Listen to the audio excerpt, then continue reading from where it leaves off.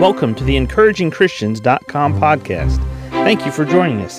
Get ready for today's encouraging truth from God's Word. Proverbs 4:26 and 27 read, "Ponder the path of thy feet, and let all thy ways be established.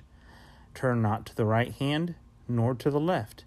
Remove thy foot from evil." Ponder the path of thy feet.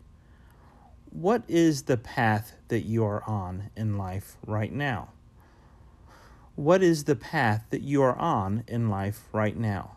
Are you on a path that keeps you in the place of blessing that God has for you? God has a path of blessing. God has a place of blessing. Either you are in the place of blessing and on the path of blessing, or you are traveling away from that place of blessing. Ponder the path of thy feet. What path are you on today? What path is your life taking you down? Is it a path of God's blessings? Look around you. Think about it. Grab a piece of paper. Grab a pen or a pencil. Sit down and write out the current blessings in your life right now.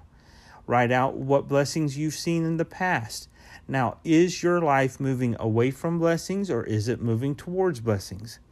Ponder the path of thy feet, and let all thy ways be established. Let God establish the path for you.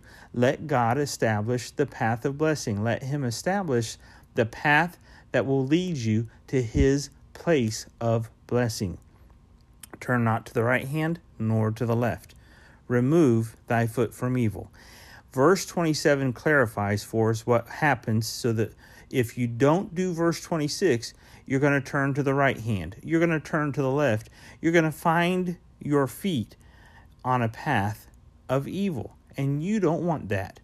God doesn't want that for you. God loves you. God has a path of blessing. He has a place of blessing.